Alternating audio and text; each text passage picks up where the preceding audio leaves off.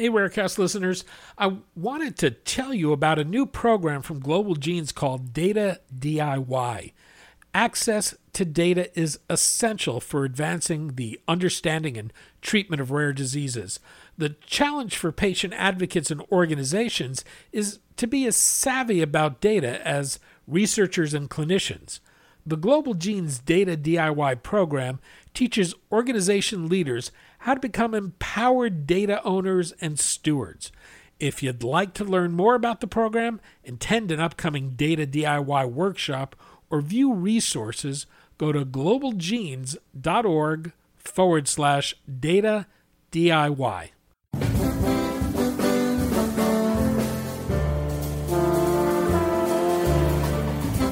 I'm Daniel Levine, and this is Rarecast.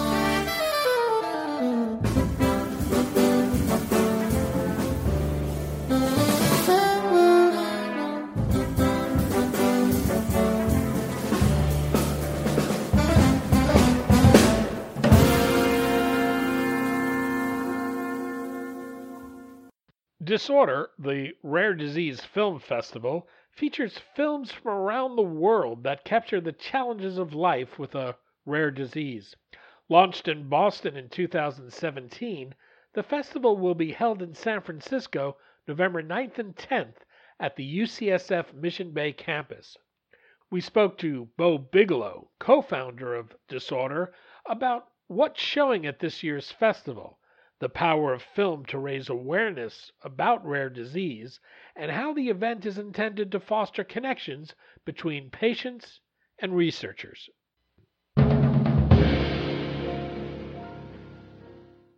Bo, thanks for joining us.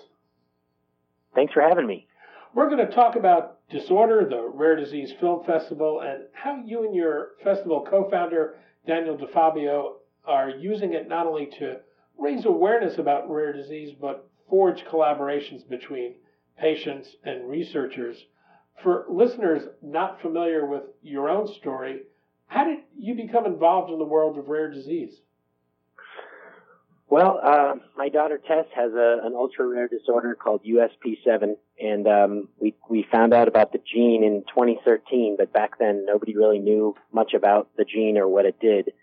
And it wasn't until a couple of years later, 2015, when we managed to connect with a researcher who was looking into the gene and who already knew of 7 other patients in the world. So my daughter Tess was number 8 in the world. So it's very rare. We're up to 55 patients now.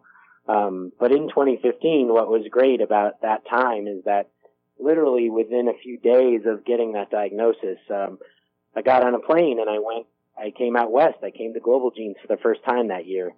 And while I was there, I met a guy named Daniel DeFabio. And at the time, we were both doing some writing. He's a rare disease dad, too. And we were both writing about our children, about rare disease. And so we met at Global Genes. And that was the beginning of the film festival, because Daniel is now my partner in the film festival. Well, the film festival consists of a lot of films that are made by parents like yourselves, not exclusively, but what role do you think storytelling plays in the world of rare disease, and why does it matter? Storytelling, I think, is the center of what we're doing right now with the festival and a lot of what I do. And I think that's because you have to make people care. You have to make people care about your loved one and the rare disease that you're dealing with and the life that you're in because of rare. And I think because of how busy we all are and how we're all kind of bombarded by news and just a lot of information all the time, it's not that easy to get through to people. And I think when you're able to really convey your life story in a way that resonates with people and get them to slow down and really hear your story, they don't have any choice but to care. You leave them no option but to care and to get involved. We're in this interesting age where people have easy access to filmmaking tools, high definition video on cell phones and digital cameras, easy to use editing software and platforms like Vimeo and YouTube to push content out. What is this enabling rare disease patients and their families to do in terms of telling their stories? Well, we're getting to a point, and it's a great it's a great time to be in this space because everybody who wants to tell a story is suddenly able to do so, and they, like you say, are able to do that literally with their phone in their kitchen. And there's a lot of resources online about lighting and sound, and just you can teach yourself anything these days, right, with the internet. And so a lot of these films, not all of them, but some of them are at least in part sort of a DIY kind of a project where, you know, they have a professional involved in terms of editing and sound and that sort of thing, but a lot of the raw footage and a lot of the material for the films comes from people shooting it themselves, or, you know, at least partnering with a professional to do a lot of the work themselves. And yeah, that's what's so fun, is that a lot of these films that we're seeing are just really very they're just honest. You know, you get the feeling that you're right there in the person's house with them, and you're seeing what their day to day is like, and it's powerful. It's powerful. I'd argue a word processor and a keyboard doesn't make someone a writer. How challenging is it for someone to pick up these tools and use them to tell their story? Is it deceptively easy, or is it something that's fairly easy to do? You know, I'm glad you asked me that, because my own film that I made about my daughter, I intended to kind of do the whole thing myself and do a lot of the work myself. And I'm really fortunate that Daniel, my festival partner, agreed to partner with me on my film as well. And so he has done this for a long time. He's in this business of video and of production. And so, you know, things that I thought were acceptable and looked okay or sounded okay, he would come along and do his thing and suddenly make it sound amazing and make the colors pop more and make it really look more professional. So I think what I would say is it's very easy to get started. You know, maybe to do a lot of the writing and sort of the storyboard part yourself and figure out what your film looks like, how you want it to hang together. But when it's time to actually make it or do a finished product, it's really good to get involved with somebody who's done this before and who maybe, you know, is a friend or a relative and is willing to donate some time or do it for a discount. Because those films, I think, if you start it yourself and you're able to do a lot of that work on the front end, people are really generous about helping out and about helping you to make it look professional and be the kind of thing that you could screen at a film festival like ours. Well, this year the film festival makes its way to San Francisco. The festival launched in Boston in 2017. What effects has the film festival had?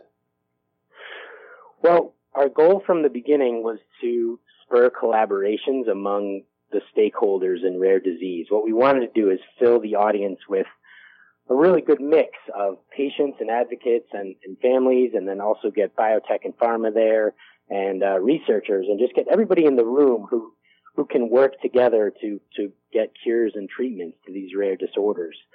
And that happened in Boston. That was something we hoped would happen, and we weren't sure who would show up. We sold out most of the seats that year in Boston, and so the audience was full of this great mix, and right before our eyes, we watched people meet and exchange business cards, and, you know, people that we actually had known and invited, but we didn't know that they didn't know each other. It's like, oh, you guys haven't been talking? Oh, you guys have lots to discuss, you know? And so seeing that happen in front of us, we were kind of hooked from the get-go with that. Like, wow, we got to do this again. We need to make this happen. So that was the plan in heading out to San Francisco. We both Daniel and I live within driving distance of Boston, and we have a lot of connections and done friends in rare in that area, but we didn't really have so much of a connection to anybody out in the Bay Area. You know, we each knew a handful of people, but certainly not as many as we knew in Boston. And so our goal was to start over, really go somewhere kind of outside of our comfort zone and see who's out there and try to connect with other people in a place that we know is sort of an innovation hub and a place where people are working on rare and where we want to be. And so that's why we decided to put the festival out there this time. Who do you expect to attend the San Francisco event, and how many films are you showing? How long do they run? Hopefully we're going to have the same situation as in Boston, where we have, you know, that same mix of people. The festival itself is at Mission Bay Conference Center at UCSF, so we're already in touch with some researchers that we know at UCSF who are doing cutting edge stuff like CRISPR. And we're getting in touch with them and making sure that they come. Some of them are even going to speak as part of our program. We have over 50 films, and we're really excited because we think this is going to be, the same as last time in terms of, that energy and that collaboration spirit. And what's the runtime range on these films? Mostly we're finding that people are interested in slates of several short films. So a lot of things that are somewhere between, 5, 6, 7, 8 minutes, something like that. We have some that are a little bit longer, like more like half an hour. And then there are a couple that are more like feature length, like an hour or more. And so it's really a mix of all kinds of lengths. And it's really clear when you go to look at the tickets, like what you're signing up for. We even have a slate that's called No Documentaries because we know not everybody likes docs. And so we want to offer something that's just narratives, like a totally different kind of, experience. So yeah, it's a good range, and we feel pretty good about people coming and being able to definitely find something that suits them in terms of length and material and content. And how are the films selected? Well, Daniel and I we open up submissions, and we have a nice long submission period, and we really try to get as much as we can from all over the world, really. We have a lot of interesting international stuff this time with some subtitles in there. And really we're looking for good stories, like you and I were talking about earlier. I just feel like, if we start to watch and it grabs us from the beginning and we really feel a connection to the story in the film, the patient in the film, and especially if we feel moved, there's a lot of emotion, I think, that you feel when you watch these films. So a lot of the time I'm a pretty emotional guy. So I find myself, if I'm at my keyboard and I'm crying and it's only a 4-minute film, you've done a really good job in moving me. And so you're pretty much in if you're able to do that. So yeah, we're really just looking for good stories and just trying to make it so it's not like a big commercial for something, but just, honest stories about rare and what people are dealing with and some of the hard issues, some of the stuff that people deal with, chronic pain and death and just some of the hard parts about it. Beyond the films, there are some panel discussions. What will take place during the discussions? Well, we're trying to offer a lot of just information to people, I think, about what's going on with the technology these days. So some of it is about the research that's being done, what people have found, because really in just the last 2 years, since our last festival, a lot has changed. The cost of some things like whole exome sequencing has come down. And so what people are able to do because of the technology is just amazing. And so we really want to share that with people. But also we want some of the filmmakers are going to come also and do some Q&A after their session. And also some of the subjects of the films will be able to come and do some Q&A. So we also want our audience to be able to connect with those people. If they just watched a film that you've made or that you're in and they want to ask you about your experience, we just want to be able to let the audience relate to those people and really, ask whatever they want to ask. And especially questions like, how do I do what you just did?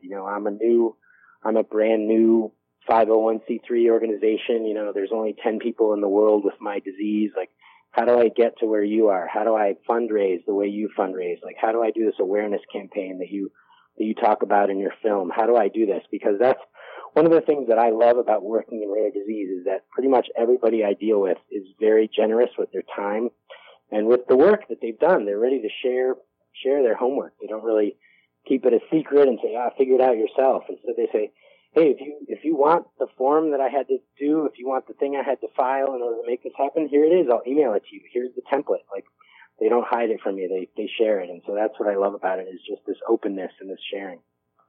I wanted to ask you about a few of the films that you are showing. A couple kind of jumped out and caught my eye. What is Ian? Ian. Oh, that's an animated film. And it's one of a few that we chose for this festival that doesn't identify what the exact disease is that's represented. It's much more of just a sort of a universal experience across many diseases. So yeah, we're excited about that one. It's a little under 10 minutes. And it's just, I think it's something that's really going to be good for pretty much anybody who's in this world and has ever felt excluded or marginalized, or just, people didn't have the reaction in public that you expected. This is a great film for you to see. How about Unconditional? Unconditional is one that actually Daniel and I produced. After the last festival, we were sitting at breakfast, literally like the day the festival ended, and we were trying to figure out what to do next. And we realized that there are 7,000 rare diseases in the world, but not all of them have a film. And we feel like all of them should have a film. That doesn't mean that we're going to make them all, and it doesn't mean that we could even watch them all, but we just feel like that as a point that should be the case, that every disease should have a film. And so we decided, well, let's find a disease that's rare and maybe doesn't have a film yet. And so we put out this call for entries. We just said, if you're out there, you're dealing with a disease and you're absolutely sure that there's no film yet, and you've kind of looked and not found one, shoot us a quick video, nothing professional, just like you and I said earlier, the in your house with your phone, kind of 1 minute video about your story, just who you are and what your disease is all about and how your life is. Just show us what you're all about and what your story is. And then we said whatever we felt like was a good fit, we were going to pick that disease and produce a film and hire a filmmaker. We had a guy ready who had contributed a film in 2017 and agreed to help us out with this project. We said, yeah, we'll pay the filmmaker and we'll produce this film basically for you. And so we did. We got some great entries from people and some amazing stories, and we found one that was a really good fit. The disease is called PAX1, PACS1, and we produced this video. So the focus of it, I think, is great in that it's one of a couple films actually this year at the festival that talks about the sibling experience, the concept that you have your child who has the rare disease, but then you have a typical sibling, and it's like, how do you do that? How do you parent that child without letting them grow up too fast? Without letting them continue to be a kid. If they're 12, 13 years old, you want them to be 12 or 13 and not feel this burden, maybe that you and your spouse feel. You want them to just be able to be a kid, and that's really hard to do. And so this film is about that. It talks about kind of the sibling experience and about this family with PAX1. So we're really excited about it. We finished, the filmmaker finished making it this year. It showed in Boston at a screening in September, but otherwise nobody has seen this. So we're kind of considering this like not the world premiere, but one of the first showings of it in San Francisco. So we're really excited to show that one. The other film I wanted to ask you about was one from the Love Letters series. What is that? It's called Brick in the Wall, and it's about a disease called myotubular myopathy, and it follows the life of a boy named Joshua Fraze and his family's journey. They were trying to cure MTM, and so it's a really amazing story. I mean, I talked earlier about the science behind this and how quickly it's moved, and so this is a beautiful film about hope, about that disease. I mean, I think a lot of the time we are showing films about diseases that are just brutal and take people away from us way before their time, and there isn't always a message of hope in connection with those diseases, and that's really hard. But every so often that we're able to screen something where there actually is some hope, where something's working, and we can show that film and spread that hope. That's a really exciting thing for us to be able to do, because it isn't always the case. And this is one of those films. It's a beautiful film about Joshua's parents and about what they did after Joshua passed away, and how they stayed involved and how they kept working on this, even though they had lost their son, that they kept going and just what they've been able to accomplish in the last few years. And so it's a gorgeous film. I think it's just under 20 minutes, I want to say. And it's beautifully made. It's such a good story. I should note that your film, Tess is Not Alone, a USP7 story, and Daniel DeFabio's Menkes disease, Finding Help and Hope, will also be shown. Are there any other films you'd highlight? Yeah, I would. There's one called Kulut. It's kind of hard to pronounce, but it's spelled Kulut. And that one's about a disease called Boring-Opitz syndrome.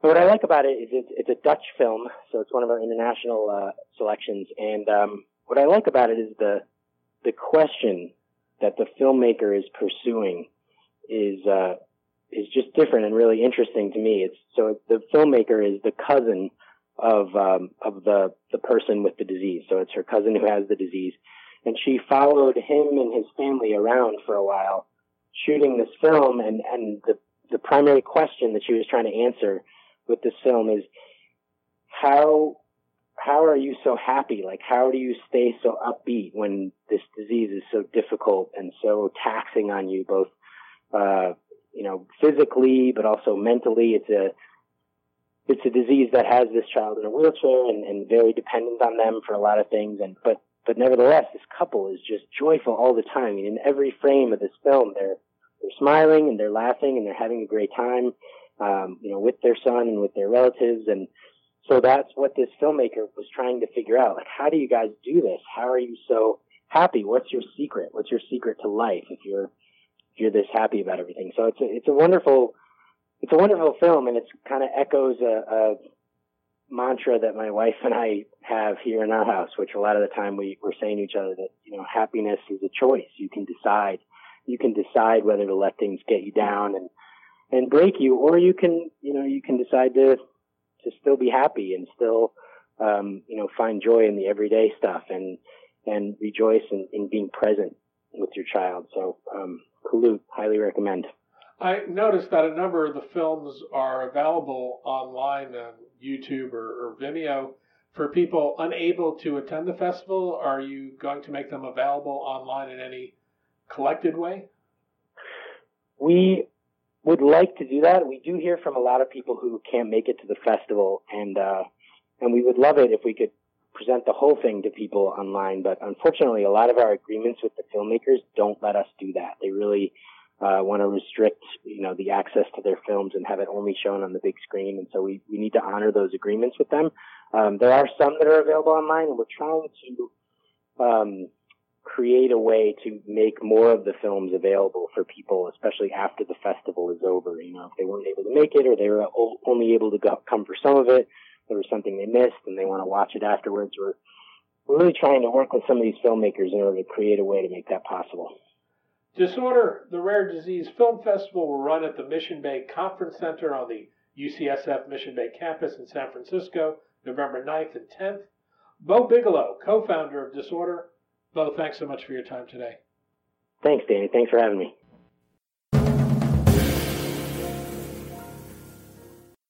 Thanks for listening. For more information about rare disease and to connect to the rare disease community, go to globalgenes.org. To keep up on the latest news and trends affecting the rare disease community, be sure to visit raredaily.org. You can subscribe to the Rarecast RSS feed through raredaily.org or through SoundCloud, iTunes, Stitcher, or your preferred podcast manager.